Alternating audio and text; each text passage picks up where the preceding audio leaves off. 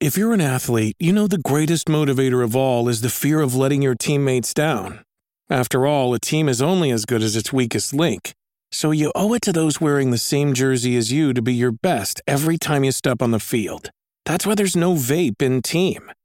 When you vape, you can expose your lungs to toxic chemicals that can damage your lungs. If you're a step behind, the team's a step behind. Brought to you by The Real Cost and the FDA.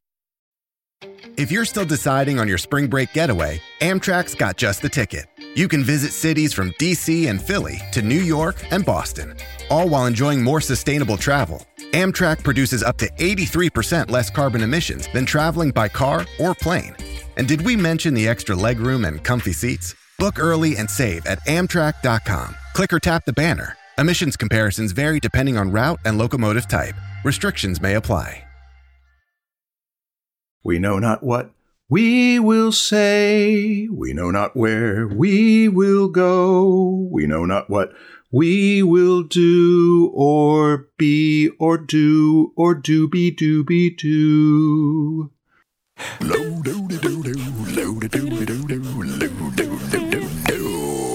It's the Dressman Show.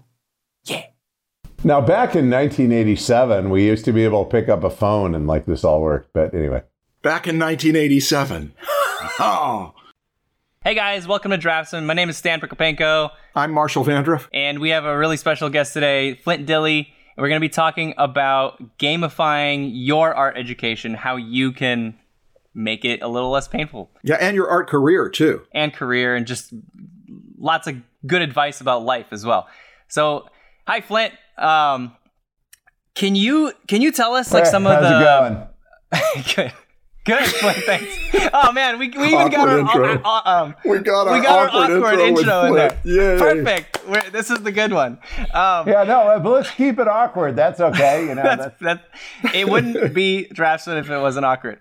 So, Flint, what are some of the most like the projects that you are most proud of, the ones that you are the most excited about that you've worked on? You have to understand I'm old, so I've been designing games since the 80s, and I mean, obviously your first ones I was doing, designing, games with Gary Gygax back then.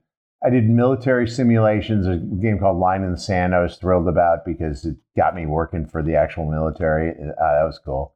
And science fiction games, and those were board games, and then graduated to computer games, and probably done about 50 of them. The first one I did of note was the Strike series at EA, which went really well for us. Then did pretty much worked for everybody. Things that are, I don't even know what's recent anymore, but like console games did Riddick, Butcher Bay, Dead to Rights, Uncharted, the first one, Ghostbusters, Diablo 3. That was a PC game technically, but worked with Blizzard. After that, went to Niantic and we did Ingress, and then Pokemon Go came out after that. And meanwhile, I was working on DARPA and gamifying, science and engineering and things like that. So I love like all these kinds of projects, and there are a million other things, but role playing games, alternate reality games, sort of pretty pure strategy games, pick a path adventures, and then just straight out, shooters. Nice. And platformers and stuff like that. I've done a lot of different kinds of games. Okay, cool. How do you describe what you do to someone who says, what do you do for a living? I'm a writer and a game designer. I don't really know what I'm going to do when I grow up, but, it's usually in those bandwidths, and I just don't see a lot of difference between writing and game design. To me, when you're writing, a story, it's a game you're playing with the reader, right? Where you set up a bunch of expectations and you try to fool them, but you can't do it too much. And that's just a game. Okay. And I tend to view the entire world as a game. So gamifying education is just another step. And I would argue that most education is a game. It's just badly designed and we can do better. And it's partly going to come from the instructors doing better and partly from the students trying to figure out how to motivate themselves. For our students, for our listeners, what I think the biggest thing that will help them is to get them to be able to gamify the education in a way so that it helps them to make the whole process easier on them, so they could get better habits, and it's a little bit there's less friction. Am I right that friction is a big part of gamification? Well, yeah. I mean, because a good game has friction. That's called the gameplay, like you're shooting stuff or you're whatever. But it's friction you want and you desire. And like, not all conflict and challenge is negative. Yeah. What we're trying to eliminate in the world is the pointless, annoying, unpredictable, non-productive challenge, right? Friction. I guess I'm talking about the friction that the user would have from putting the next quarter into the machine. That you have to remove that friction, right? Yeah. That's all pretty much what gamification is? Well, what gamification really is in the game business, and this may be more technical than you want, but I'll just give you the real answer, and then we can mod it. Okay, basically what gamification is about creating compulsion loops. Okay.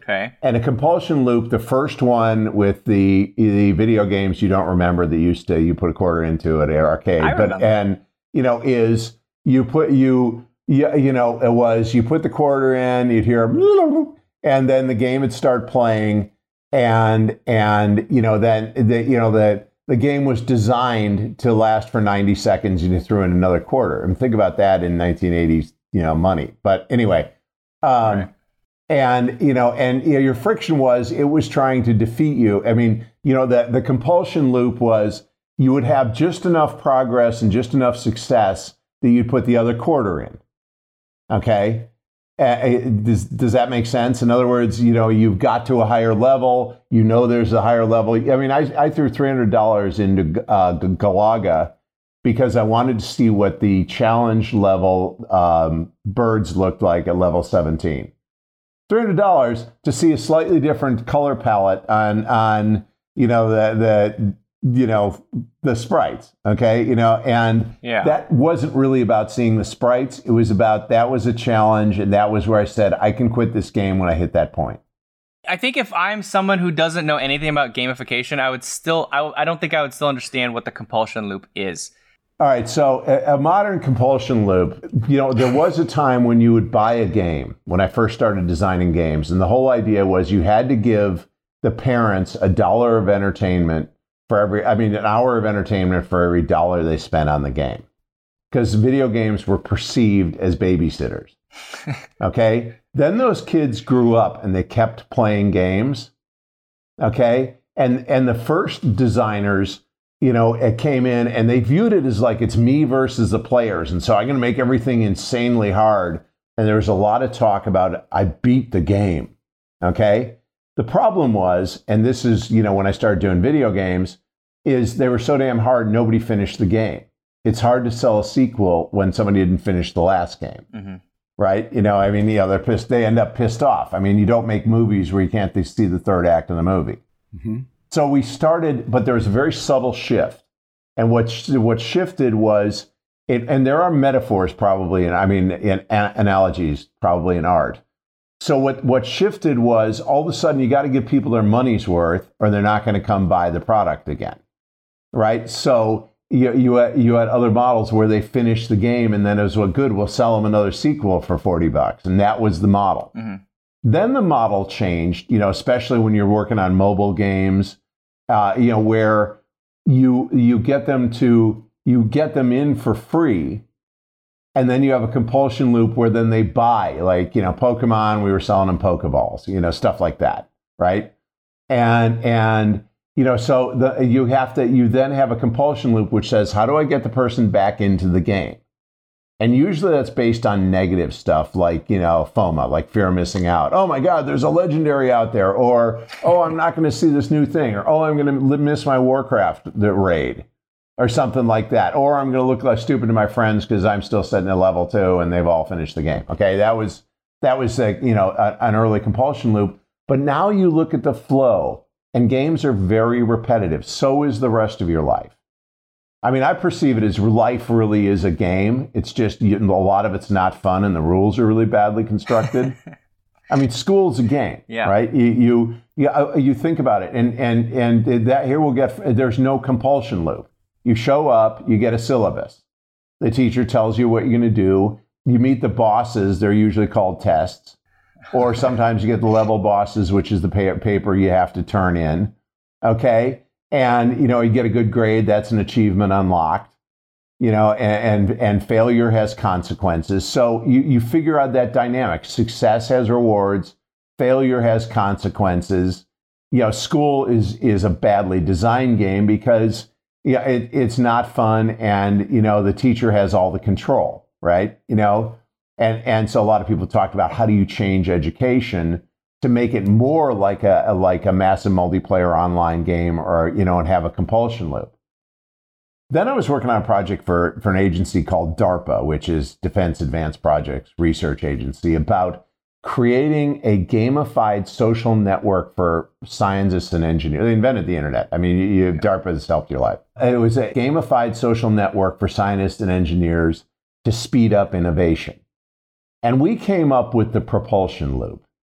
And where gamification of anything useful in life starts is you are getting real world improvements and results from playing the game. You really in life level up. Okay.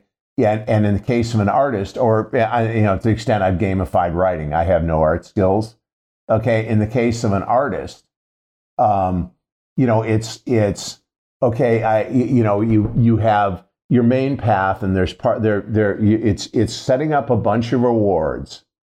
And rewards come in two flavors. There are intrinsic rewards where you feel really good about, oh my God, I just drew that. Oh, I took on this. I didn't think I could draw a Batman comic panel, but I actually did it. I'm a fine artist. I'm usually doing weird abstract stuff, but I just did a Batman comic panel. It is, it's crafting, which is bringing up the finer parts of your skills and technique. And then the flip side of it is, the extrinsic rewards are you get paid.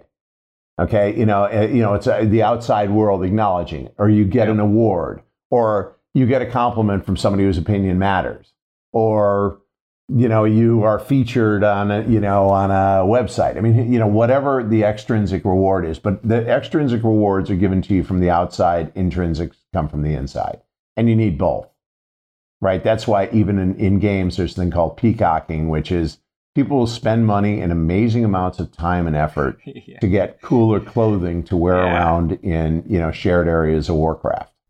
Okay. And once you realize that people will do an amazing amount of work for nothing. Yeah.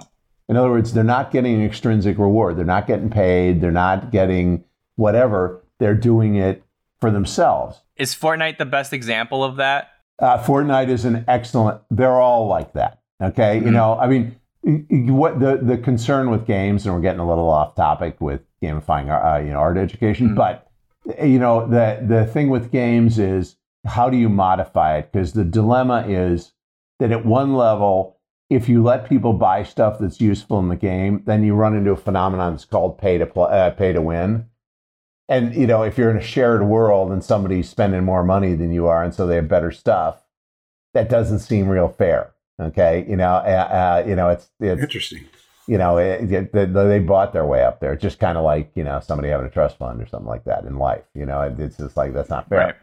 Right. And games have to keep at least the illusion of fairness. At the same time, people want to get paid. That's why Fortnite's problem was they didn't know how to monetize the game. Okay. In other words, they didn't want to sell you really valuable things because then you're paying to win, which is cheating. And then, okay, can I sell you a better shirt? Okay, a better shirt. It doesn't change your gameplay. You just look cooler doing it. And people pay for that. Same thing with League of Legends.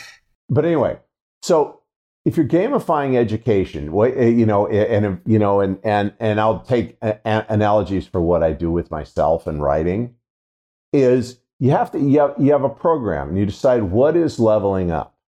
How do I know if I've won or if I get somewhere? I mean, most games aren't about winning anymore, really. You have sort of short-term victories, but they're about continuous, ongoing play. And that's very much like life and like leveling up your skill.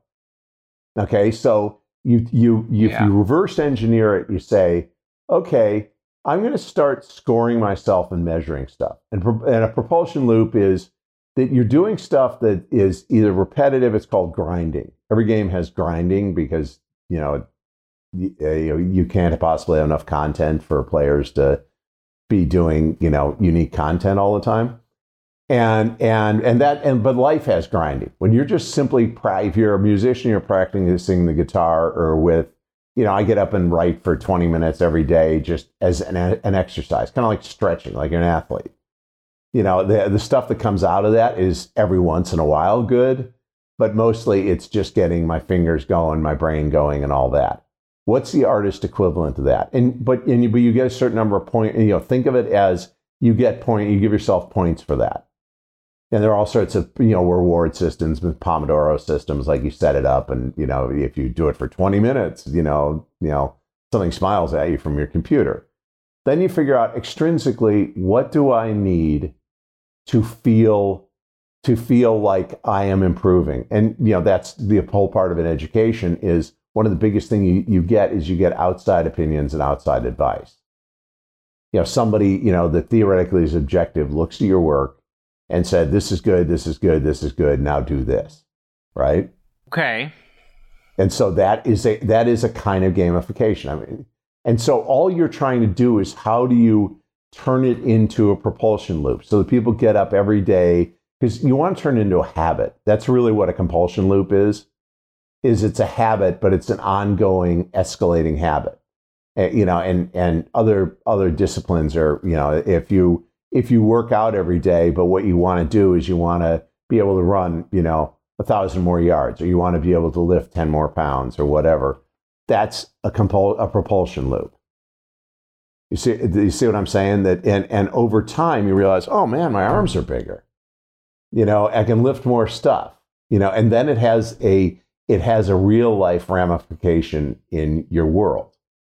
And so how do you turn that into for art? Because, a lot of the problems with art is just the discipline to do it.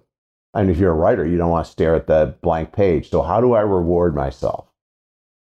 And because, and so the big reward is you get a job and somebody pays you to do it, or you get really good reviews, or you get an award, or, whatever else. My personal reward is, whenever I get a really hard project, it's scary, and you think I'm failing, and this is, and then all of a sudden you have a breakthrough, and it gets better and better, and if it actually ends up going platinum or is a successful game, then it's like, that's a huge extrinsic reward, and that's the big level up, not only in your own mind, but in the rest of the world. You were involved in this really successful project, and then there are other social benefits. Yeah. I want to stop us for a second. Sure. I know that you have more to say, but the reason I want to stop us is I want to make sure that I understand so far. Oh, you have to stop me because I'm not making any sense. You are. But I also have questions afterwards as well. Here's what I'm getting. A compulsion loop means something that you have to do. You feel like you have to do it.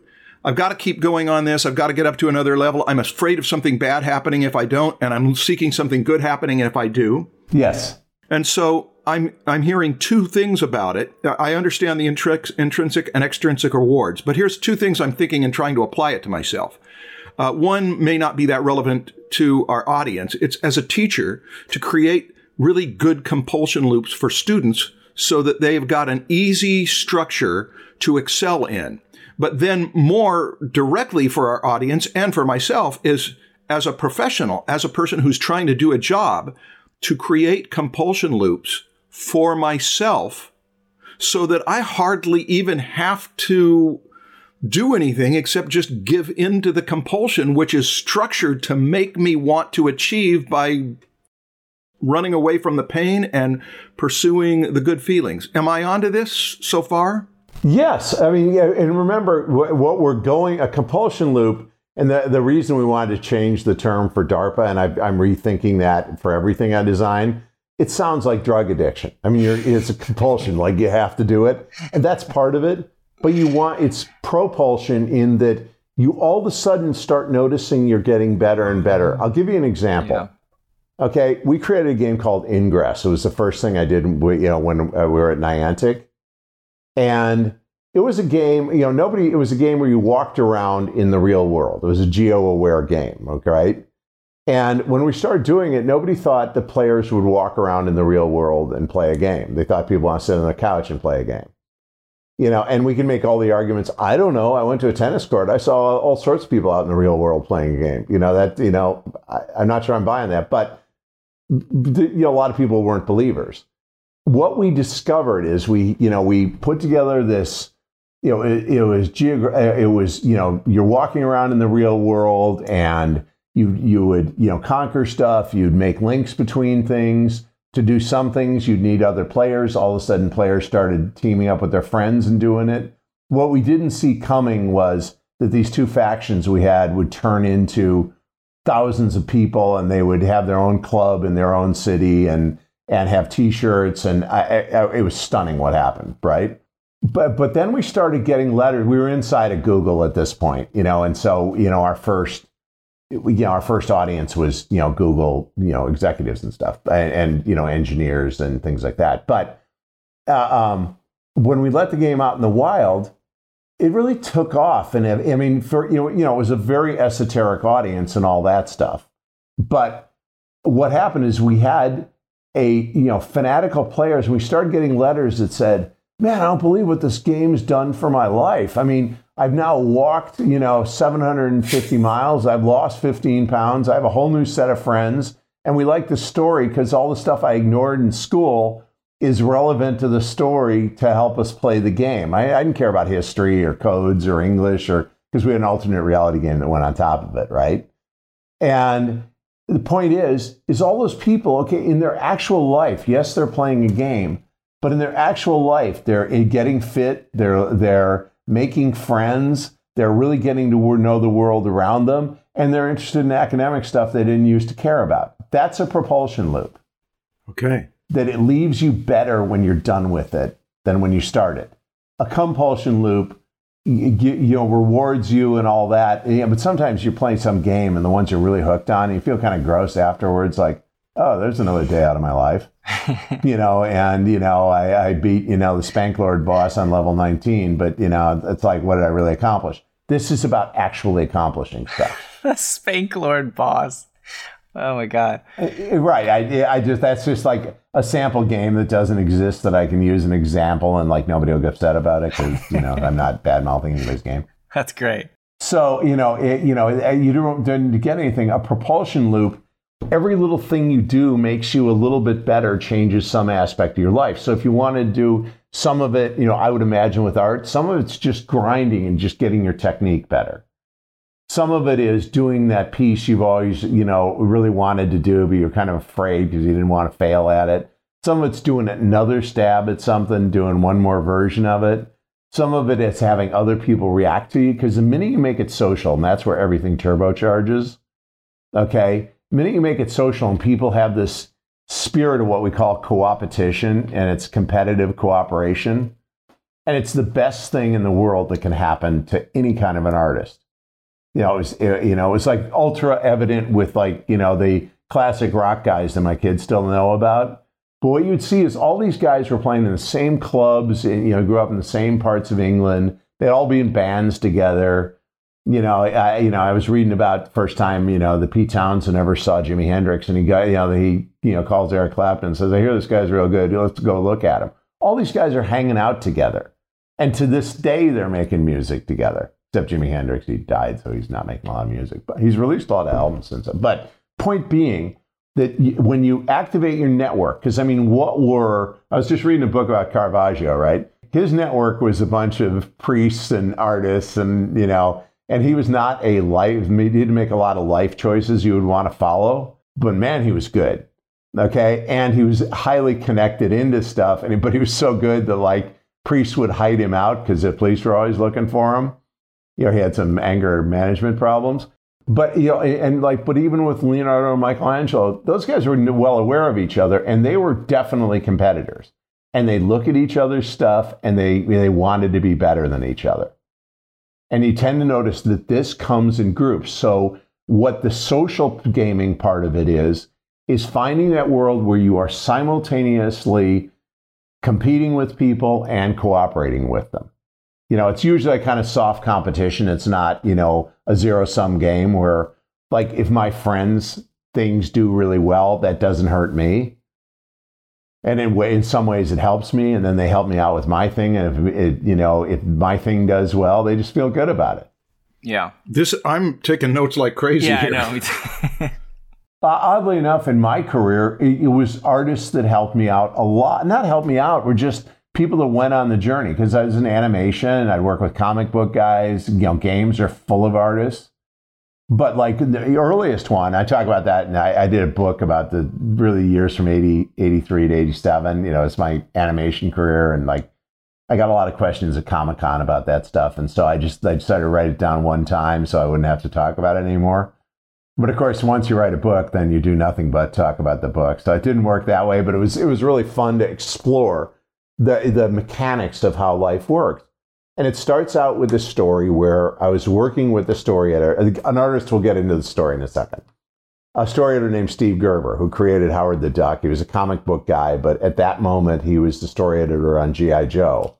Which you can still see. I know I'm talking about old guy stuff, but I mean, you can still see G.I. Joe episodes, and they still make toys. Okay. And Steve was doing that. I was on a show called Transformers, and we were writing a movie in 1986.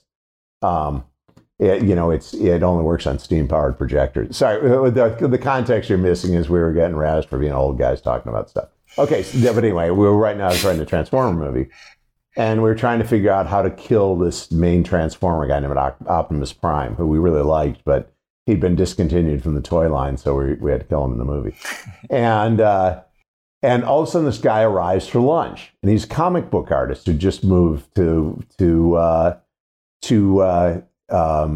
California from New York. Okay, you have to guess who it is, because you'll know who this guy is. So what happens is, we're telling him the problem we're working on. They're supposed to be going to lunch. But he's got a problem with his comic book, and he's doing a Batman miniseries. And he's got to have Batman fight Superman. And we were trying to figure out how to get Batman to fight Superman. Because I was just saying, Batman's got a 4-second life expectancy. And he said, no, we're doing Superman like Fleischer Superman or like George Reeves. We're not doing him like Christopher Reeve. You can't run the planet around.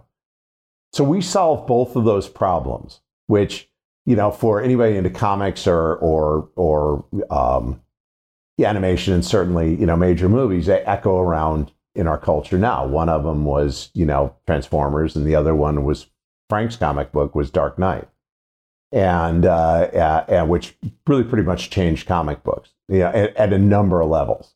He just drew him like, Batman like nobody had before, and he wrote him like nobody had before, and he had a take on him nobody had before. And so Frank and I have collaborated through our entire careers. So I'm out in and we've never been credited in anything. We never received money for anything we did with each other.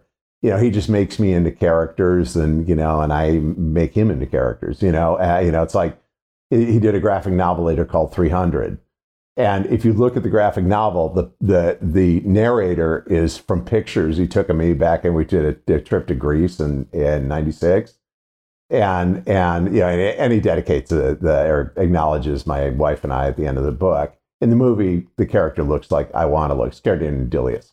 Okay, the guy looks like I would optimally like to look. He's been to the gym a few more times. But point being, that's your network. And we went on 50 of these adventures together. He was doing Sin City, and I was doing a game called Dead to Rights. And it started out, he was a huge Dashiell Hammett fan, and we were both doing noir, basically. And and I was a huge Raymond Chandler fan. And somewhere in the middle of it, it flipped. And all of a sudden he really started appreciating Chandler, and my game basically turned into Red Harvest, which was a Dashiell Hammett book. Point is, that's just your pure, social network propulsion loop. Nobody, there was no, I guess there was extrinsic rewards because I got to be made into characters and stuff, but it was just the thrill of doing it. And we both got so much better at what we were doing. Okay, so Flint, I want to kind of step into the shoes of the listeners right now who are trying to understand what they can actually do now to gamify their education. And from what I heard you say is like the reward, you want to do the propulsion loop where the rewards are like your successes, you're getting better and all that. And you ask someone for feedback and they say it's good. But like, what about when you're not good yet, right? Like, what about when you draw something and it's kind of okay and you ask someone and they say, that's not good. Like, what does that do to your propulsion loop when you keep asking people and everyone around you says like, it's okay? You would not play a game if you won every time and you never got killed. You would stop playing. It would not be challenging.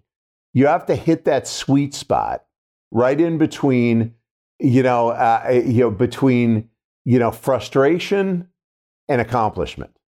Okay. And you have to know you're strapped in for a long ride. In your own education, you are like the game engineer here. You're the designer of the game. How do you do that so that it's a sweet spot and not so that you burn out because you're putting in so much effort? And because a lot of people ask us about how do I deal with burnout? The fastest way to change a game is to change your victory conditions.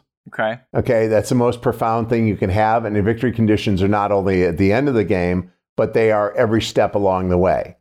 And the first thing you learn in game design is, just give the player 5 easy wins.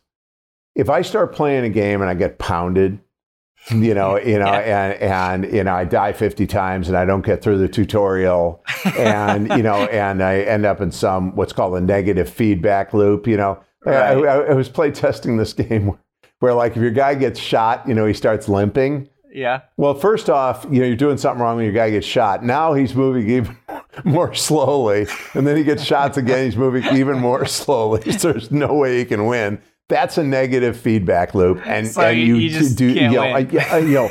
The part of the, part of the difference in the way to re-envision educating yourself is, in school, you give the player 5 easy wins.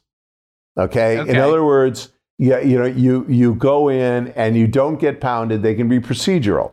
This is not handing out participation trophies. Okay. I'm a huge enemy of that. Okay. You actually have to earn real trophies, and that you take from athletics. But you can say, okay, we're going to start our routine. I'm quite sure, even Tom Brady, who gets real trophies, now that he's coming off knee surgery, I'm sure he's throwing softly. I'm sure he's not getting slam blocked in practice by, some edge blitz. None of that's happening. He's getting easy wins. Just throw and complete the pass. You know what I mean? And this is, the guy's already been to 10 Super Bowls. He doesn't, it's not like he needs accomplishment. Point is, he's somehow still driven. But where he's your model for this kind of stuff is, that you look at his daily, yes, he works out maybe harder than anybody in the world, and he's in his 40s and still winning, but, is habits. Okay, you get to habits. And the first thing you have to do is you have a habit that in and of itself is kind of neutral. Like every day I get up, the first thing I do is I write for 10 minutes. It's just journal entries. It's garbage. There's no rule on what I have to write, but I cannot stop writing for 10 minutes. That's just, I'm not looking at a blank page. Most days, a lot of days, it's like, I don't know, it's another, June gloom day in LA, and it's nothing interesting. Some days something brilliant comes out because I write right after I went to sleep. And so it's like, it's like whatever I was dreaming about. And it's like there's some image that comes back and I do that. But I'm not putting pressure on myself to produce. And I'm sure as hell not writing something that anybody else in the world is going to see and judge. And if you're any kind of an artist, I believe you have your private world and your public world. And you be very careful about who you let into your public world. Now, when you're taking a class, the implicit deal is that you are letting other people into your public world. You mean your private world? Oh, no, your public world. In other words, your private world is what you do for yourself. You have no intention of ever showing to anybody. Okay. And if you should someday decide to do that, you'd probably edit it. You'd probably polish it. You'd mount it properly. You'd do whatever. I'm giving art analogies. Remember, I'm not an artist, right? That's your private world. Then how are you deciding who you let into your public world? Isn't it public, like everybody, or are you still, even your public world is... If it's a class, Okay, you have made a deal with the rest of the world. You're letting the teacher and depending on how the classes run, the rest of your students into your public world. That is your public world, right? Okay. Your private world stuff you do where there is no obligation, and you have to have this world for anybody to ever see it, and you probably will never show it in its current form to anybody. Okay. It's just, it's what, and I hate the phrase, but it's a safe space to work. Yeah. Okay, when I write in my journal in the morning, I'm not writing it like someone's looking over my shoulder because it is almost impossible to create when you imagine somebody looking over your shoulder, especially if it's a hostile audience. Okay, so your audience right now is you, and for your warm up, you're grinding. You are not judging yourself. You're just simply saying, "I'm working on technique. I am simply building the habit of doing it." Like I would, after 40 years of this, I'd have no idea what to do first thing in the morning if I didn't go down and write, 10 minutes in my journal. I mean, and habits are the ultimate thing in a propulsion loop. Bad habits will destroy you. Good habits will make you. Can you gamify habit creation? Like, do you have any tips on that? Because I feel like... Yes. I feel like that's probably the most important thing. I'm not the expert here, but like, I feel like without those habits, like all of this just becomes 10 times harder. I totally agree. And basically, okay, so what's a habit? It's something you do over and over and over to the point you don't even know you're doing it, and it wouldn't occur to you not to do it. That's what I was just saying. I started writing a journal because of some writing class I had in college, like sophomore year. I've written pretty much every day in the journal for the last, 50 years now? Not that old, 40 years, a long time. Okay, just the number of decades your students can't imagine. But understand, the gamification is you're playing for endgame here. Okay, that's the first thing is you have to decide what you're playing for. What are your stakes? Everything I have to say is you're playing for endgame and you're doing this in your 60s and 70s and 80s, and you don't retire because what would that mean? What am I going to do, get up and not write some morning? Oh, I'm now retired. I'm not... that's a habit. Yeah. It's so ingrained in who I am. I just do that anyway. And if I would imagine artists should you start your day that way. You start it. It's very low risk, very low pressure. You're doing whatever the hell you want. What it is because what happens with habits, how you create a habit, I think, is when you do it every day. First of all, the friction starts going away. You have the place you go to do it every day. Okay? Then you know where your paper is. Then you know where your pens are. Then you've carved out your workspace, which is often deceptively hard. And I'm sure much harder for an artist than a writer. Okay? Like my daughter, full disclosure here, my daughter's in art college, okay? I was either telling you that or Marshall, somebody, but that place is like the closest thing to that education I've seen is another son of a friend of mine is at the Air Force Academy. Okay. And where, his assignments are, okay, you're going to jump out of a plane at, 10,000 feet. You're going to be on oxygen for the first 19 seconds. Then you're going to want to pull your strip, chute. If you don't, you'll die. So pull the chute. That's how he wakes up in the morning. My daughter ends up probably with the artist equivalent of that because they have these crits and they're brutal. Because this particular place, I think they measure their success by the success of their students. And so if their students just aren't trained to be samurai, it's like samurai training. But that's what you have to think of yourself as doing, is you are training yourself to be a samurai. If you're serious about the art. I mean, if you're just taking a class because you want to be able to doodle better, that's fine. That's, then that's your victory condition and you're doing it. But if you're doing it like you want to do this in a career and you want to get serious about it, you're doing it every day. Okay? And then that's going to be spiced up with Saturday and Sunday when you have nothing to deliver, you're doing it. Then you're going to have directed things that you do. And to this day, I will look at writing books that'll just give me writing assignments. 15, birds that start with C, stupid stuff. Or just write about birds for 15 minutes. I've never thought once about birds. Interesting stuff comes out.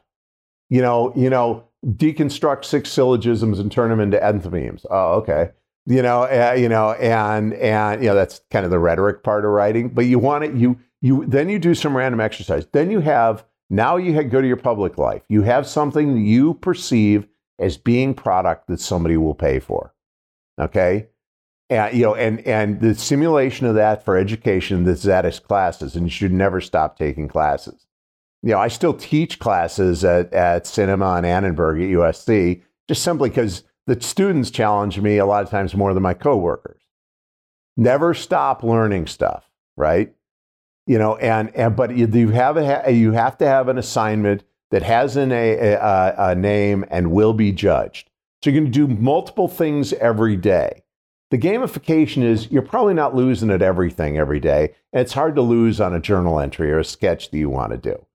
That's hard to do. How do you lose at that? I don't know. It seems like with the kind of questions we get all the time, it seems like people are losing on a daily basis. I don't know. As I said, let's talk about 5 easy wins. Okay. Yeah. Any game, I don't care if it's the most hardball, vicious, competitive game in the business, gives you 5 easy wins in the tutorial at the beginning, or you won't keep playing the game. Mm-hmm. And then, the purpose of the educator and the person guiding the study is to tune it.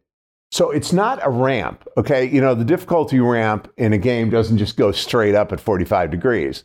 You go up here, then you do this, and maybe you make it easier for a while so they have a sense of mastery. Then you crank it up a little bit. It's a roller coaster. And that is how you design a propulsion loop. In other words, you challenge people a little bit, then maybe you challenge them a lot, then have them get used to failure. Because the entire point of education and of sports and of 90% of what I do in life is to learn how to lose. Okay, I don't care who you are, you're going to lose a lot of games. If you can be the best professional athlete in history. Phil Mickelson, hasn't always won the Masters. He's lost plenty of rounds. He's had plenty of crap holes, and it's learning how to be resilient and recover from that, and understand that you're going to get better, and there's something wrong if it comes too easily, because the people who always win in endgame are the people that had to work the hardest. Okay, and you're going to have, that's what you teach.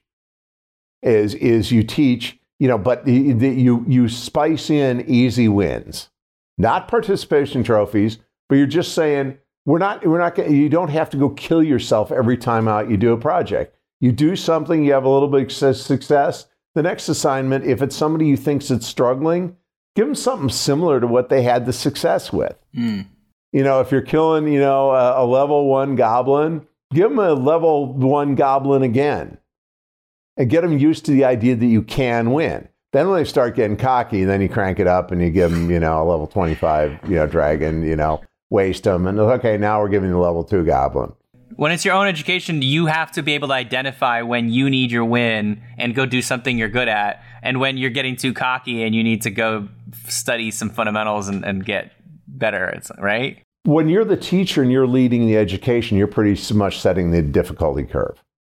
Okay, when we're designing a game, we have a very good idea what the difficulty curve is. We can't know that. And when we tune a game, it's only our approximation of what a player will be able to do and like. But you do play test it, and you do have people come in, and you have a certain amount of reason to believe you're right or you're wrong, right?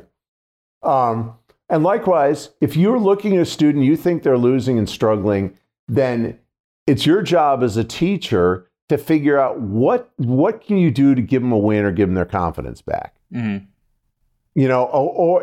And basically that can just be a template. You just look at their stuff and you say, okay, they're coming to this with something.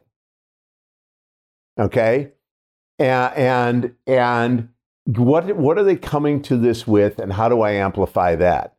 Because remember, not everybody's going to end up being Van Gogh. Okay, but even Van Gogh's stuff looked pretty weird when he was alive. You know what I mean? And what? What are you laughing at? When he was alive. So it got good when he died. Yeah. Oh, yeah. He got, people thought his stuff was a lot better after he died. Now, we probably want to time our career ramp better than he did. Okay. That wasn't just a really great career ramp. Likewise, I think there's some people that get too much too fast. Posthumous is not when you want to be recognized. Yeah, it's better than not being recognized, but that depends on your belief in the afterlife. But my point being, is, and sometimes somebody's biggest liabilities can be turned into their biggest asset. Yeah, I've heard, stories that Gauguin had like vision problems, and that's why his colors were so weird. Well, I don't know, but it worked. And he had a lot of fun in the South Seas. It's figuring out what you want to be, you know what I mean? And there are a million different ways to be artists. And the whole journey, if you're a student, is to figure out what kind of artist you're going to be. I mean, that the school my daughter goes to, okay, one guy is a really prominent comic artist, came out of Walt Simonson, came out of it. Shepard Fairey comes out of it. And the guy from Talking Heads comes out of it. That's really 3 different ways of using your art. And numerous other people who, I'm not nearly sophisticated enough to know who they are. But the point is, these are wildly different artists, and all of them, and I won't say all of them, will leave someone out there, but tend to do stuff that I think I can do. I mean, my definition is if I think I can do it, it's not art. That is actually a really crappy definition, but it's because I have no skill, talent, or training in art. So I can believe that. Okay. And so, you set your students on a path to succeed. And they may find they're really good at something totally different than what they went in to do. Okay, when I got to USC Film School, okay, I show up, an undergraduate degree in ancient history and classical rhetoric. Not that I didn't get trillions of job offers, but I decided I would go to grad school and went to SC Cinema, right? Okay, and the first thing that shows up is Tony Bill, who looks at our class and says, okay, if I come to this class and 4 more, maybe one of you will sell 1 script, but it's very unlikely statistically anything will happen. Okay, there's a really encouraging first lecture, but it totally depends on how you react to it. I remember that moment, and I was not that confident or cocky, but I remember looking around and saying, I wonder what these other people are going to be doing in 4 years. Okay, just for some reason, that was my instinctual response. Like, okay, I'm selling something, but these poor people are going to have to figure out what their fallback is. Okay, to some extent, you've got to kind of have that attitude, right? Then you had guys, like John Milius would show up and just made it seem so easy. And this guy wrote Dirty Harry and Apocalypse Now and stuff like that, But I mean, I'm looking at it thinking, oh yeah, he was really inspired me. If I just treat myself like a samurai, I'll be able to write scripts. And like that sort of work. You figure out ways to motivate yourself. And what you want to do is lead students on a journey to what motivates them. And the gamification of that is, in a modern game, you tend to play different classes of characters who have different techniques, different ways of playing, and you sort of find what you are. That's not an old-time arcade game where everybody got the same stuff. You carve out your own path in Warcraft, or even in League of Legends or Civilization, or you become a certain kind of player. And even like sports games. If you want to play football, you start with your physiology and like what position can you play? You know what I mean? Yeah, you can be small and you can be a great punter. Or you can be a scat back. There are things you can do, but by and large, if you're 385 pounds and 6'7", you're probably playing offensive line. Okay, so back to I get to film school.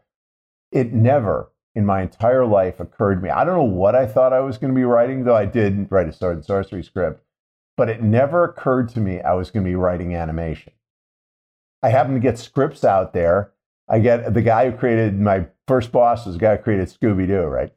And they put me in. They liked the scripts. They put me in development, and I'm sitting there working on cartoons and realizing I'm like this and I'm good at it, and some part of my brain does this pretty effortlessly. I never thought I was going to be doing that. I thought I'd be writing important dramas. I don't know what I thought I was going to be doing, but I didn't think I was going to be doing Saturday morning cartoons, and I was perfectly happy doing it. And then you're sitting there. Where your network starts is my network started with that group of people. Okay, with those writers, and we all sort of matured together, and that went on for about a decade. Some people are still in that network, some socially, some professionally. We're all sharing in the same world, right? That's your network. But then you touch these, masters. I mean, one day we were developing shows, that may or would never happen for Saturday morning. And Joe Ruby was my boss. And Joe said, hey, I want you to meet Jack. You and Jack go in and just come up with some action show ideas. And Jack's this kind of old guy. He's actually about the age I am now, but he seemed impossibly old at the time. I was like 26, 20, now it's probably 27. So I'm in there with Jack. We don't really know what to talk about, but we discovered we both really liked ancient mythology. So by the way, your undergraduate irrelevant degree becomes, ancient history made my career, just flat out made it. Okay. And we'll find out why later on. But anyway, so I'm, working with Jack, and he starts drawing Prometheus, and we start with like the gods, but he's doing these versions, and I'm looking at it like, these look like comic book versions. These are amazing. Middle of the second week, to tell you how self-effacing this guy was. This is a lot like, when I created Captain America, what I was trying to do, and I realized, this is Kirby. Oh my God. I mean, Jack Kirby created all the Avengers, basically, except Spider-Man, if you consider himself an Avenger, probably a couple other ones. Point is, he's in like his late 60s, still thrilled about, or early 60s, thrilled about what he was doing. He was excited to be working with some young punk. He didn't have some bad attitude towards me. And if I could talk to him about ancient history and mythology, that was totally cool. Okay, that's playing for Endgame. Ignore the fact the stuff that he created in the 60s is the mainstream of pop culture in 2021. Yes, but I want to stop you. Because I need to gather my thoughts. I feel like I'm getting a bucket of colored rocks and gems and minerals all being poured out. And I'm taking notes to sort through it later, but I want to back up just to gather thoughts. This episode is brought to you by Paramount Plus. Get in, loser! Mean Girls is now streaming on Paramount Plus. Join Katie Heron as she meets the plastics in Tina Fey's new twist on the modern classic. Get ready for more of the rumors, backstabbing, and jokes you loved from the original movie with some fetch surprises. Rated PG-13. Wear pink and head to ParamountPlus.com to try it free. How do you make a vacation last? How do you hold on to the joy, the clarity, the calm? Easy. You go to Aruba. You'll spend your time relaxing on cool, white, sandy beaches and floating in healing blue water. You'll meet locals brimming with gratitude for an island that redefines what a paradise can be. You won't just feel great. You'll feel relaxed, renewed, and ready for life. That's the Aruba effect. Plan your trip at Aruba.com. The first thing you said is play for your end game. And what we're doing is, whether for ourselves or designing this for collaborators and or students, is to make it easy, to make it convenient, but not to make it too easy so that there's at least some challenge that makes us rise to an occasion. But as soon as we get discouraged, there's enough designed into this loop. The whole thing I'm getting out of this is to create habit. We design loops for ourselves and adjust them as we go. Is that where we're headed? Or is that, no, that isn't where we're headed. That's where we started. Right. And then we carried through to the fact that we may find a strength that we went in not even considering, because we found that we feel better when we indulge in this, or we've already got this set of skills that can be applied to what I'm seeking. Yeah, exactly. I mean, because so what you're saying, what's very game-atic about it is that you have to learn your craft. And the game analogy would be, you just have to learn how to play the game. If it's a shooter, you got to learn how to shoot the gun. You got to learn how to reload. You got to, all the physical stuff. And you have to keep getting better and better at that stuff. Okay? You cannot ignore your craft. I was reading Eric Clapton's autobiography, and he was talking about, even at the height of my heroin addiction, I never let my craft go. So somehow he's sitting there, you're trying to figure out, how to bend a string faster, where whatever he was trying to figure out, he was doing. Okay, you every day you have to work on your craft. That's grinding, and you have to try to figure out what your weaknesses are. But that's not the first thing you do in the morning. You simply have the habit of getting to your workplace and working. Then you have your craft where you're just doing exercises to just get a little bit better at something you want to buff slightly. That's grinding, okay? And you do that every day.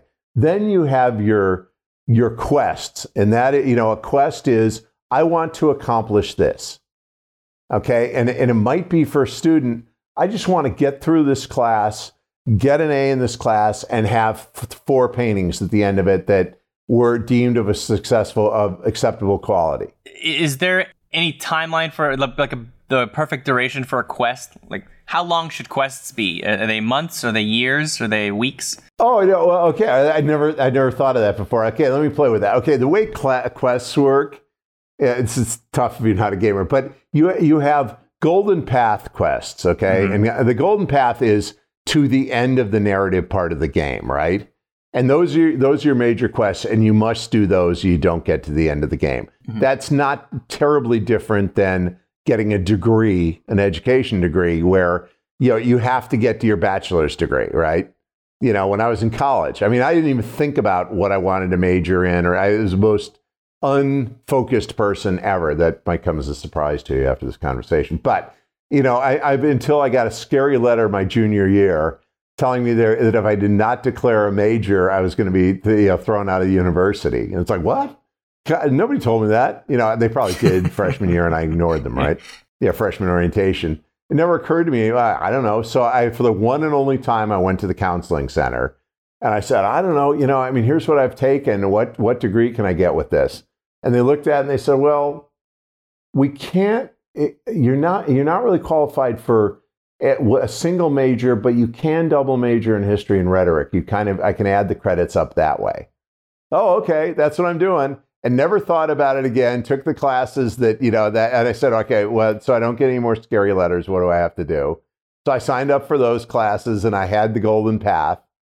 But all my entire college was side quests. I'm not sure I recommend this for real people, but it was great for me. Okay, and side quests are things that are optional to do. For real, you don't recommend it for real people? Yeah, no. Just for you. Yeah, no. Everybody's story is, totally anomalous. It's just a series of anomalies. But no, most people like to be focused and know what they're majoring in and what they want to do and stuff like that. Okay. This was one of those decades that you were not alive for, but it was the 70s, right? That was we had electricity and stuff then, but and it was kind of fashionable. Berkeley in the early 70s. Having no idea where you're going in life was not unique to me. It did, the whole culture was kind of there. And so, but nevertheless, what that really meant is I'd just taken classes that were things that interest me, and it happened to add up to that. But then I went to then all of a sudden now I really had to write a thesis, and I had to get a little serious, and I had to take some focused classes. But I was good with that because I was taking focused classes and things I'd enjoyed. Okay, and then the rigor of the thesis, that was the game end boss. There were a bunch of level bosses and stuff like that in there, but that was it. You had to get past that, and you had to do that right. And I knew that mattered. For somebody that just never, I just paid almost no attention to grades as long as I wasn't flunking out. The one piece of advice, I got out of college and had no plans for the rest of my life. I'm sitting around the house, and about 6 months later, I asked my father, what do you think I ought to do? Because I'd never really thought about what I wanted to do when I got out of college. It just happened, and he looked at me and he said, well, I think you're going to do something that doesn't exist now. So you're just going to have to prepare yourself.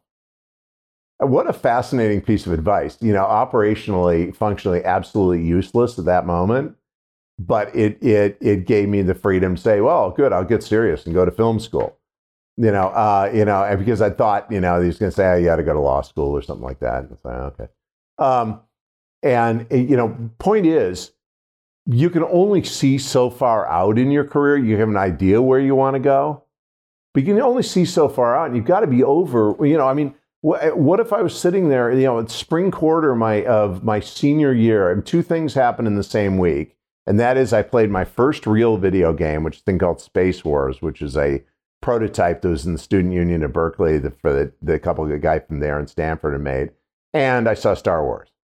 Okay. That's, the final week of my college, right? that set me on a path, which would be, I'm still on right now, but none of that stuff existed before then. I can see why your dad would peg you that way, is that you're extreme on the divergent side of let's try this, let's go this, let's chase this. And I observed that even the first time we spoke, Flint, is that you are not afraid to pick up every rock and look what's underneath it. And you don't seem like you are really that strong on design it for the end game. I would say for people like me, there are people who have to figure that out and design it for the end game. But that's what strategy is, okay? Strategy is not a list of moves you're going to make. Maybe you plan the first 10 moves of your game, but strategy is there's a really great definition for that I will botch that I learned when I was doing stuff for the Pentagon, but that basically it's a mosaic of intentions that is constantly changing with a picture of an outcome. Whoa. You can't know. You can't have gone into World War II and seen what was going to happen, but you did go in there with, here's what I think we're going to have to do, and we're going to do 50 things, and when something works, we're going to do more of it. When it doesn't work, we're going to do less of it. But we're going to be in a situation where we can adapt and win. Okay? The other thing is that people I know, it's OODA loops. This is for fighter pilots, but it works in life. And OODA is observe, orient, decide, act. And so, what I knew is for Endgame, I had to learn certain basics. Okay? That you would be able to transport, whether you're working on a movie or you're working on a game or you're working on a novel or you're working on a nonfiction book, whatever. You had to learn those basics. And they don't change. They're pretty classical. Aristotle figured them out a few centuries, millennia ago. It's not, that stuff's non-volatile.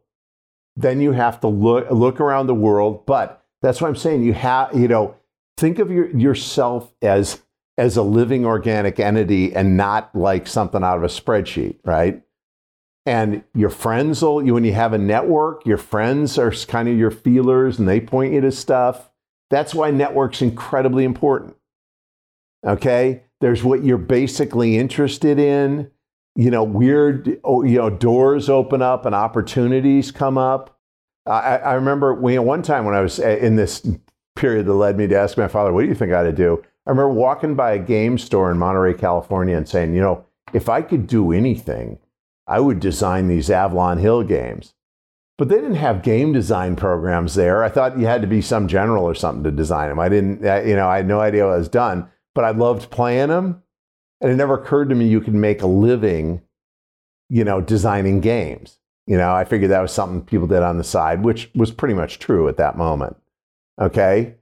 But I knew I wanted to do that. So cut to, 4 years later, now here's the big clunker in anybody's backstory. And whenever, in your career, we all have clunkers in our backstory because in other words, it's a freaky thing that happens that can't be replicated.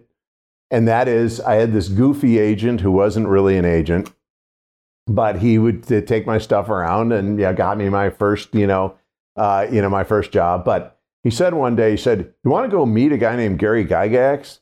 Okay, Gary Gygax is the guy that created Dungeons & Dragons. It's like, you're kidding. Gary Gygax? He said, no, I bet a friend of mine's working for him. And you can go meet him at the book fair.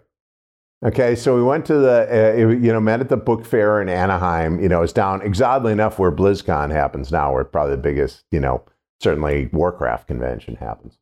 And there, he's sitting on the top of a tower because TSR was a publishing company. And they had they'd build a medieval castle with a tower. And so, scaffolding and, it's a set. It wasn't a real tower.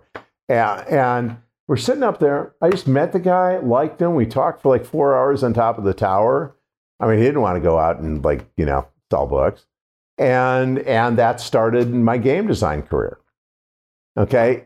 I can't tell people, go do that with your career, that somebody's your agent, goofy agent who's not an agent is going to call you up and say, you want to meet Gary Gygax, and you're going to meet him, talk to him for 4 hours, and it changes your life. You can't recommend that to people because It doesn't happen, but the equivalent will happen to them. Right. And you have to just be out there and around and constantly do stuff. But at that point, I had to have scripts I could show him. You know, you had to have some reason to believe I could do this stuff. But, you know, and that's what I said, totally by chance, just because I wanted to. I was writing a sword and sorcery script in film school. This was not a respectable script to be writing. You were supposed to be writing an important social drama. It's like now. And when your script is called Swords and Daggers, that's not, I mean, what my screenwriting teacher, who thought I could write, but just thought this is the most frivolous bozo I've ever met in my life, did say when he evaluated, said, points to another student, this is the best, most sophisticated script, this is all this, and Flint's is the one that's going to sell. And it never did sell, but it was what Gary and I based our work off of. Yes, and you respond to the currents that you can't predict.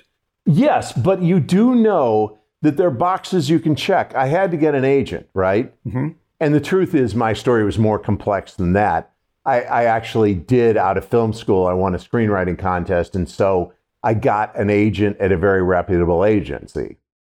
This guy was utterly worthless and never sold anything. However, he introduced me to a guy who ended up very important later in my life, an animator.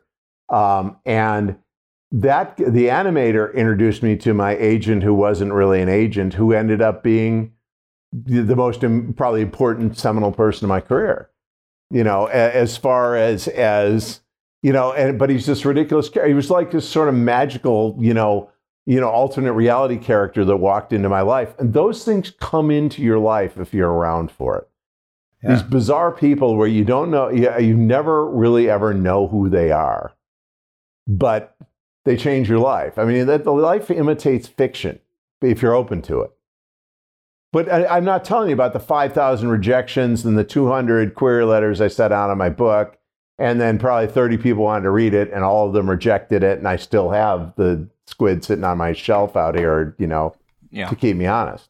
Yeah, in a story, the first one of those rejections could be interesting, but then the other ones you have to leave out of the story until you get a turning point, which is where you got introduced to someone where your career changed. Yes, exactly. I'm an opposite temperament of you in a way, is that you are really divergent. I feel a compulsion toward convergence, which is to figure where we're going. And you said the first thing is to play for your end game and develop habit that you make convenient. Don't make it too easy. Don't make it too hard. But you also said that was the first thing. Did you have a second thing in mind that we haven't extracted out of that cause-effect line? The first thing, begin with your end game and design your course. Were you headed toward a second point that was a big point? These are, as I said, I'm nonlinear, so maybe I was having a second point, but let me try to focus this a little bit. I'll go to Leonardo da Vinci. Remember his thing about the blot in the diagram, where he was talking about how, because he was a very scientific kind of guy, right? On one hand, but he was talking about he got his inspiration for looking at dirty walls and because stains in walls, epiphemia and pareidolia. You'd see shapes. Remember he talked about that? Yes, I do. And so he'd see like an angel in the dirty wall, and then he'd have to figure out how to compose it and how to put it into painting and all that. And so if you pay attention to the rational and just let patterns form in your mind, and at the same time, you are paying attention to the rational, because remember the hidden stuff underneath all of what appears to be chaos from me is I actually did take SATs. I actually did get into an actual college. I actually, did go to a real film school. I actually did go get an agent afterwards because I knew that was a box you had to check. It was the wrong agent. Well, or maybe not. Maybe, and it took me a long time to get my career started. It was like 6 years between undergraduate and when I was getting paid to be a writer.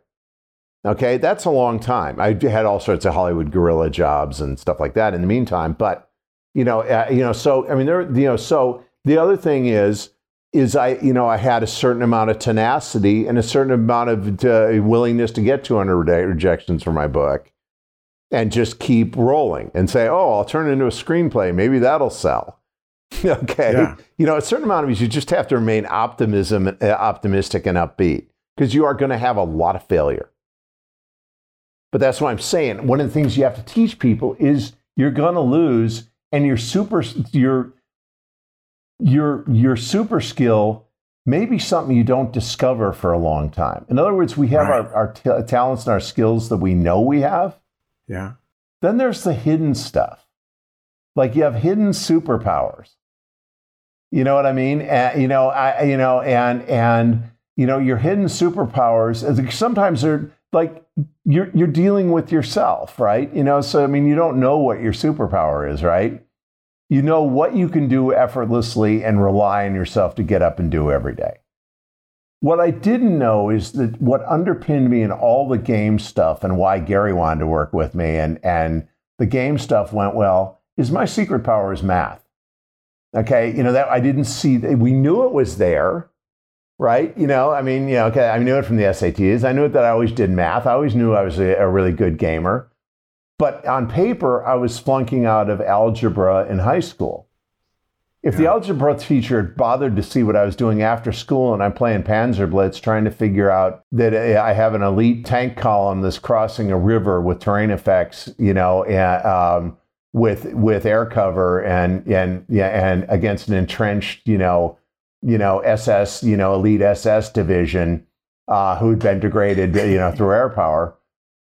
And was able to do in my head the algebra there and figure out what that die roll odds were going to be and whether I was willing to take that chance because this attack was really a feint that I was drawing his stuff off because I was trying to go down the left. If that same math teacher that was failing him in algebra knew that I was doing that after school, there probably would have been a different math outcome. But they didn't. I had no idea what algebra was. I did know how to put two opposite, incredibly complex equations on opposite sides of a combat matrix and know pretty much what I wanted to do. And it was almost intuitive. But I didn't know that. I mean, I didn't know why am I able to just effortlessly do certain things in games and all that. Well, that's because you have that power.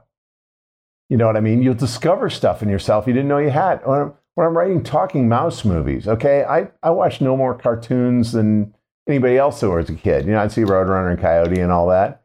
I have no idea where that skill came from other than it just probably got grafted from my grandmother who used to tell me bedtime stories. And the way her brain worked, it was this free association, but it was one massive Rube Goldberg puzzle. And that's what a cartoon is. I mean, like everybody else that ever told me a bedtime story, just, told me, some story everybody knew. And, we'd have alt endings or I'd ask about stuff or I demand more or whatever. But she would just go in. It started out with Mrs. O'Leary. We lived in Chicago. So it was the Chicago fire, a cow kicked over a lantern, Mrs. O'Leary's cow. Started out with that. And you would end up on the moon and, through these things. And she effortlessly composed this stuff. And now, did I figure that out because it was genetic in me that I was doing it? Or did she train me how to do it when she was telling me bedtime stories? I don't know. But somehow 30 years later or 25 years later, I'm able to write cartoons. Where'd that skill come from? That's what I'm saying. If you're any kind of an artist, I mean, this isn't about me. This is about any of your artists. If you're any kind of an artist, you're going to find stuff you didn't know was there, but you don't find it if you don't keep doing it. And that's the Picasso argument, is you must keep producing stuff. Lucky stuff will not happen to you if you don't work. So on one hand, when we're saying, when I'm looking at this nonlinear guy who just said, hey man, let's go. Well, yeah, at a certain point, if you look at the diagram underneath it, yes, I did go to film school. Yes, I did go get an agent. Yes, I did all this stuff. The point of what I'm saying is, okay, you have a strategy. You have some idea where you want to end up. And it may be just a fantastical vision and you think about it, but just walk yourself through the decades, okay? And then you have, you drift around, you try different stuff and just do everything you can and you find out, oh, I'm kind of good at this. You find out you have skills you didn't know you have. You also have interests you didn't know you have. Also, the world changes and whole industries come into being that didn't exist before. Or they morph into something. I mean, because I was designing board games because you couldn't tell stories, in computer games until, really late on. But when computer games came along and you had, CD-ROMs and you could actually, tell stories on them, well, that changed everything. You know what I mean? But then the screenwriting skill I developed, then paid off in the game skill. And that's what I'm saying. You just have to keep doing stuff, keep trying stuff. Know you're going to fail. Yeah, I mean, it's like, and that, that's what I'm saying. That's do you have to bring a little sports into arts? You realize if you got in base one time in 3 in baseball, you go to the Hall of Fame. Okay, well, what about those other 2 times you didn't get on base, or those 9 times when you're going through a slump? People have to expect they're going to be in slumps. And I don't know anybody I go in slumps all the time. It's just how you deal with them. And that's what I'm saying about strategy. That's encouraging. That reminds the importance of process, the importance of openness, and the importance of persistence. Yeah. This has been a theme that has come up over and over, that if a person waits it out and continues being ready, they will get their opportunity. But that was the inspirational stuff that John Milius said after Tony Bill had been in telling us none of us were going to make it. Milius said, there's one attribute you have to have. It's great to have talent and all that, but you have to have tenacity. Yeah. You have to just stay in there. And that is 100% true. Because I don't care if you have your big break, 10 minutes, that you have some student that does their first painting and the Louvre calls them up and they're doing openings. Okay, an opening just with their material. You better know what your move's going to be after you bomb. And how do you get up and how do you dust yourself off and what's the next thing? And you better be doing 3 projects at the same time. At least one project is an actual paying project. Okay, that is something you're doing with a boss. That's when you want to go to, and somebody who is judgmental and critical and collaborative and all that good stuff. You want to be doing one project that's just your long bomb project, which if it succeeds, it fundamentally changes your life, but it'll probably fail. And then you probably wanted to be doing other ones that are just little things you're doing because you're helping a friend of yours, or it's some project you just, you're not going to feel right about the world until you just scratch that itch or whatever. But a lot of times it's like a little paying project, but that's where you pick up skills. That's grinding. So you're grinding, you're scrimmaging, and you're aspiring and pushing yourself all at the same time. But you have to do all those 3 things at any period of your life. You have at least 3 projects going. Okay, I want to get that. The grind is for money. What's the scrimmage for? I'm sorry, I don't know sports terms well enough. A grind is you're just practicing your penciling technique. You're practicing your line drawing. You're practicing your painting technique, and it in itself doesn't get you anything. It just means when you do the real thing, you're going to be better at it. Okay. If I'm doing style studies when I'm writing, and I'm saying, okay, I want to write this like Hemingway, and so I read a bunch of Hemingway, and I try to Hemingwayify just the random stuff I'm doing. I'm just trying to learn another voice. Okay. You know what I mean? But I'm not actually going to sell that to anybody. That's just practice. Yeah. That it's developing a skill that will pay off later on. Okay. When I'm saying my screenwriting format sucks. How do I like just buff my format? I don't like reading my format, right? Okay, move on to scrimmage. Scrimmage is an actual project then. Well, a scrimmage is just that to me is school. There's no real stakes. It doesn't go in the record book or anything, but you are really competing over something, and there really is an outcome. Okay. Okay, and what was the third thing? Was it, you said aspire? Well, the third thing is you go just do you work on and put time into the outrageous thing you think you really want to be doing. Notice the key word here is think. That's the long bomb? Yeah, it's a long bomb. When I wrote a novel right out of college, okay, I didn't take a novel writing course. I did later. I didn't take any novel writing courses. I didn't know whether I could write a novel. And everybody says, well, write a short story first. Well, I didn't. I wanted to write a novel. And you just go do that, knowing there's an extremely high chance of failure. If you succeed, it's huge. Now, I'm not sure my life would be better now if I'd actually sold my first novel, but at the time, it sure seemed like it. Okay.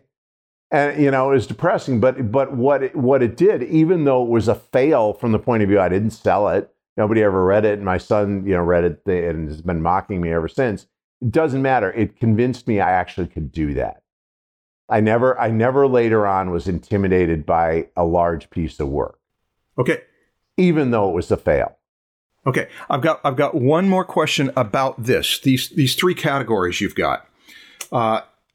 One of them, and it doesn't make any difference which one of them should pay money, whether you're making your money by doing a grind, whether you're making your money by doing a scrimmage, or whether you're making your money because somebody is fronting you the money to do something really big.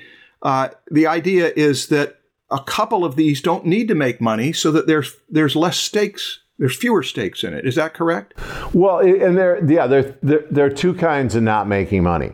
There is not making money because I'm practicing my craft and I don't expect to be paid for that. You ever heard of like a guitar player running through scales? Okay, nobody's going to purchase that.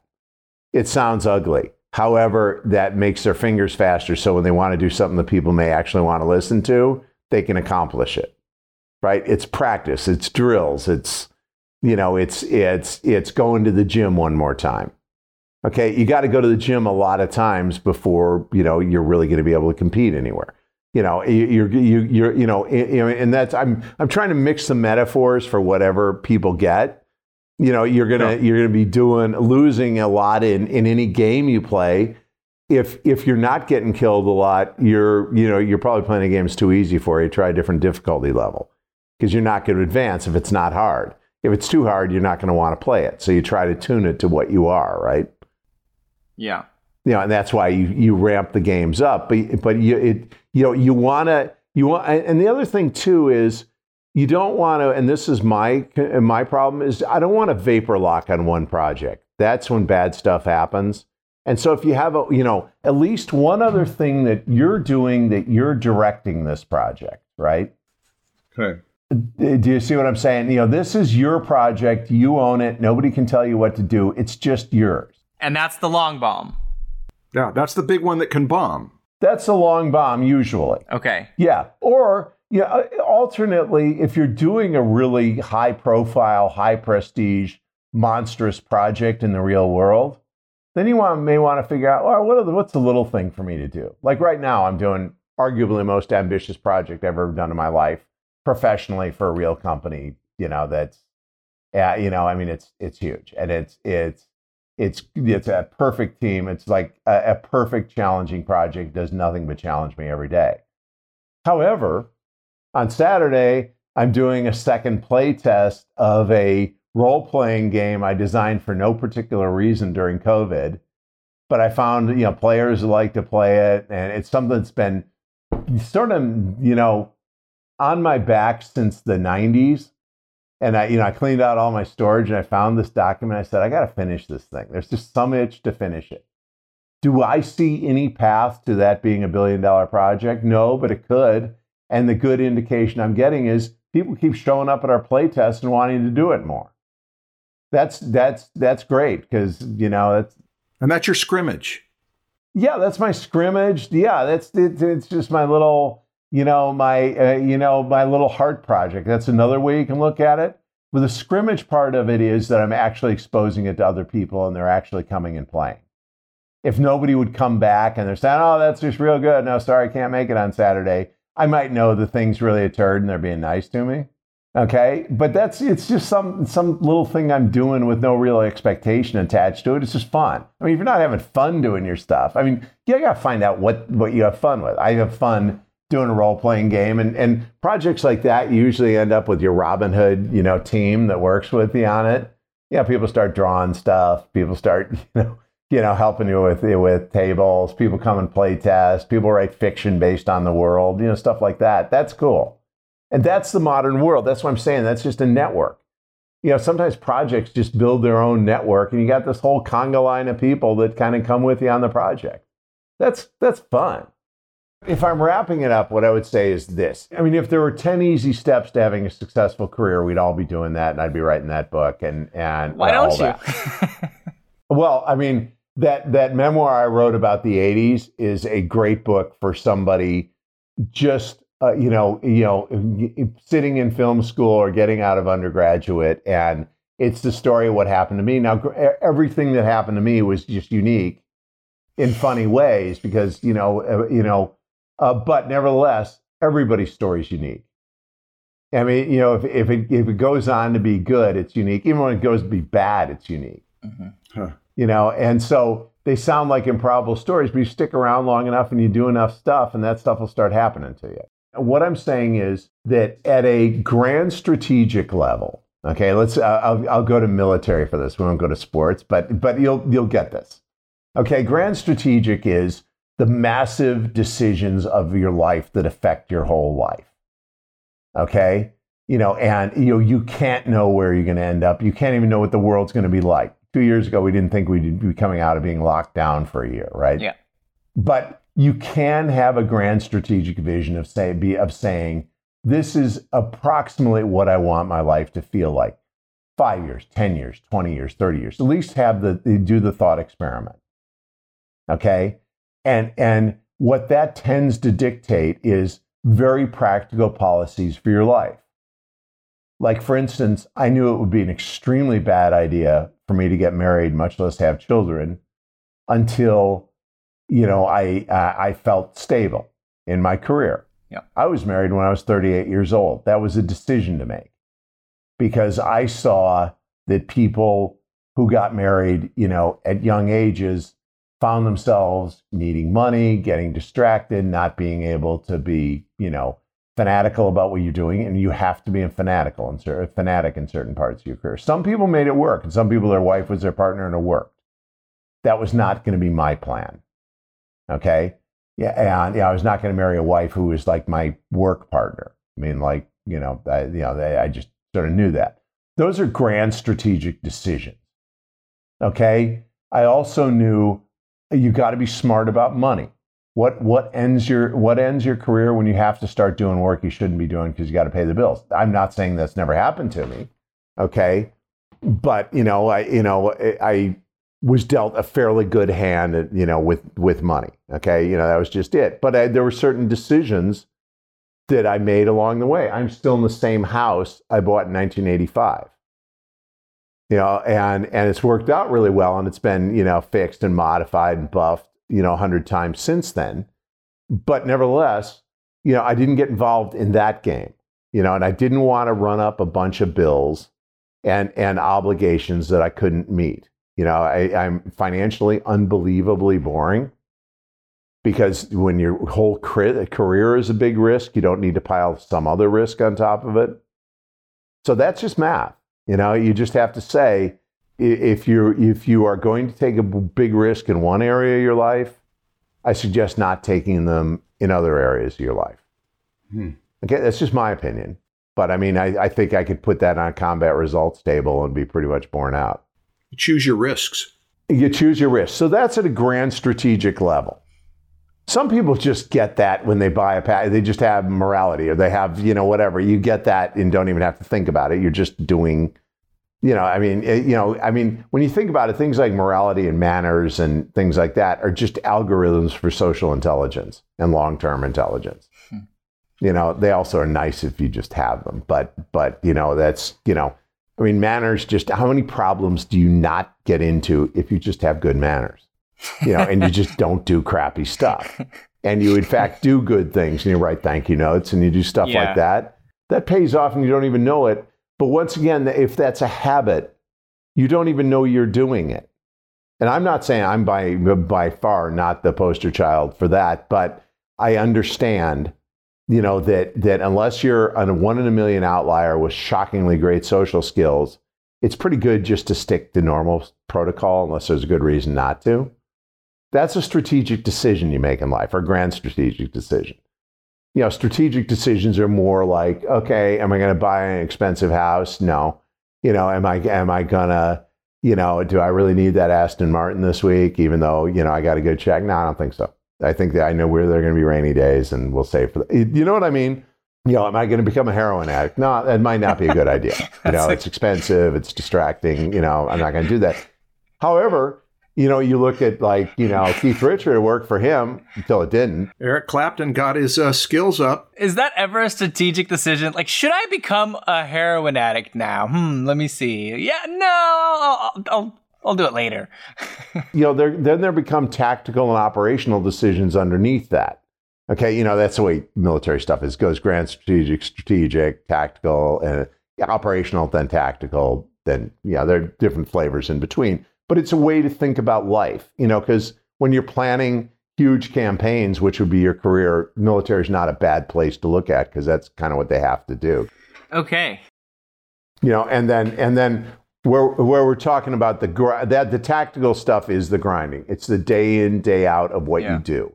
And the more you do it, and the more frequently and the more predictably you do it, the more it will get to be a habit. And then you don't have to think about it. Because the great thing about a habit is it's just there. You clean off your RAM. You don't have to, that's just a subroutine that's invisibly running in your life. That's why you want to make good habits. The tactical stuff is the grind. Is there an analogy for the operational stuff? I don't really know the difference between tactical and operational. Oh yeah. And the real tactical stuff, that's what like the soldiers actually out there, they're actually fighting.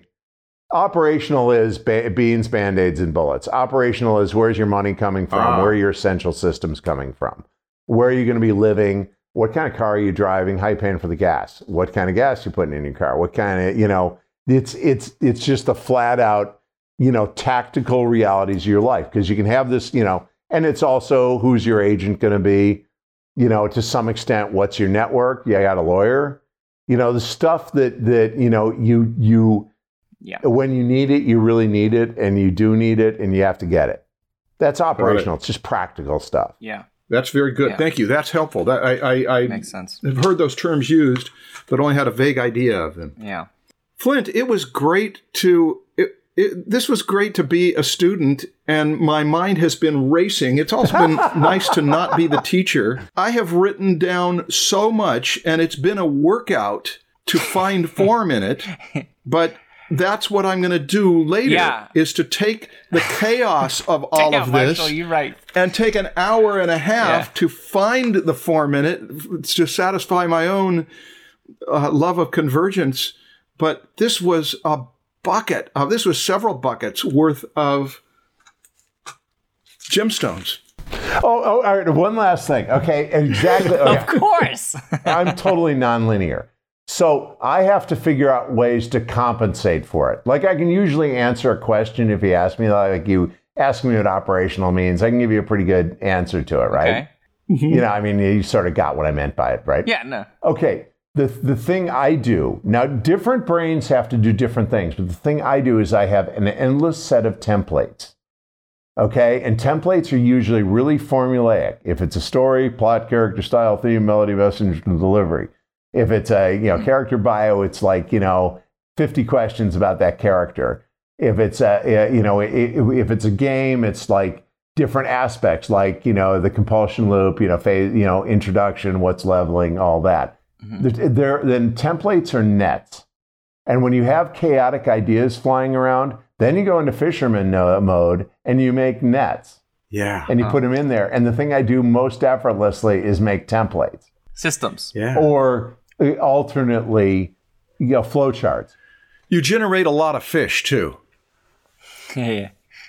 I generate a lot of fish, but you only catch them just by building nets. Because there's no point in generating a fish if, you don't catch it. That's an interesting analogy. That's nice. You see, it's a net to catch the stuff. Because some people have one idea, and they don't need any of that. But if it's a really good idea, they don't need the second idea. Yeah. You can go a whole career with one idea, and you do it really well, right? Well, don't you have to have ideas within the idea to make it all work? And you don't just have one idea, and then it's boom, your life is built around it. I suppose, but there was one guy I worked with who he was really into dinosaurs. He had 1,500 dinosaurs in his house. Wow. He wrote all the dinosaur episodes of Transformers. He wrote a bunch of other dinosaurs. He was an extremely talented guy, and he did a lot of stuff other than that. But the point is, whenever you wanted a dinosaur thing, you went to him. And there's enough dinosaur desire out there in the universe. He's always got something to do. Great. And you can have that career. And I mean, because that's a person that is at a, he's still alive, so he's not at endgame yet, but he's sure made it a long time. And that's what I'm saying. You just have to know who you are. Yeah. I have a bunch of, chaotic ideas that I have to net, but I have to figure out how do you turn that into making a living. Yeah, so I guess you could formulate your life around one single project that you just like keep expanding, and it's just like the biggest project. This dinosaurs is the project.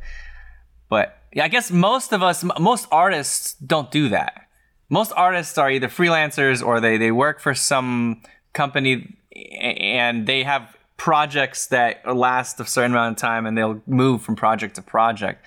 Which is why I suggest that while they're doing that, they have their own project they're working on. Yeah. That's a strategy that doesn't care about what arbitrary thing they're getting hired to do. Because I mean, a lot of my work is working on famous franchises, and the project just comes up, and it's like, oh, I'm doing Batman, okay, and fortunately, a gift I've had that's worked for me a lot of times is I can get almost interested in almost anything for long enough to do a project.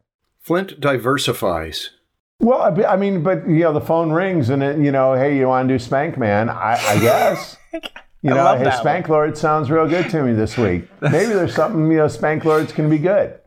Okay, I'll do Spanklords, and sometimes it works out, sometimes it doesn't, but usually I can get into it enough that, we can see whether Spanklords is going to work or not, because just often enough it works. What anybody can do is we all have enough free time in our lives. You can have your own project that's just yours that nobody can take away, no licensor, nobody goes out of business and you can't do your project anymore, and all that. Once again, in the operational practical thing is make sure the legalities of it and nobody steals it from you. Thank you, Flint. Yeah, thank you.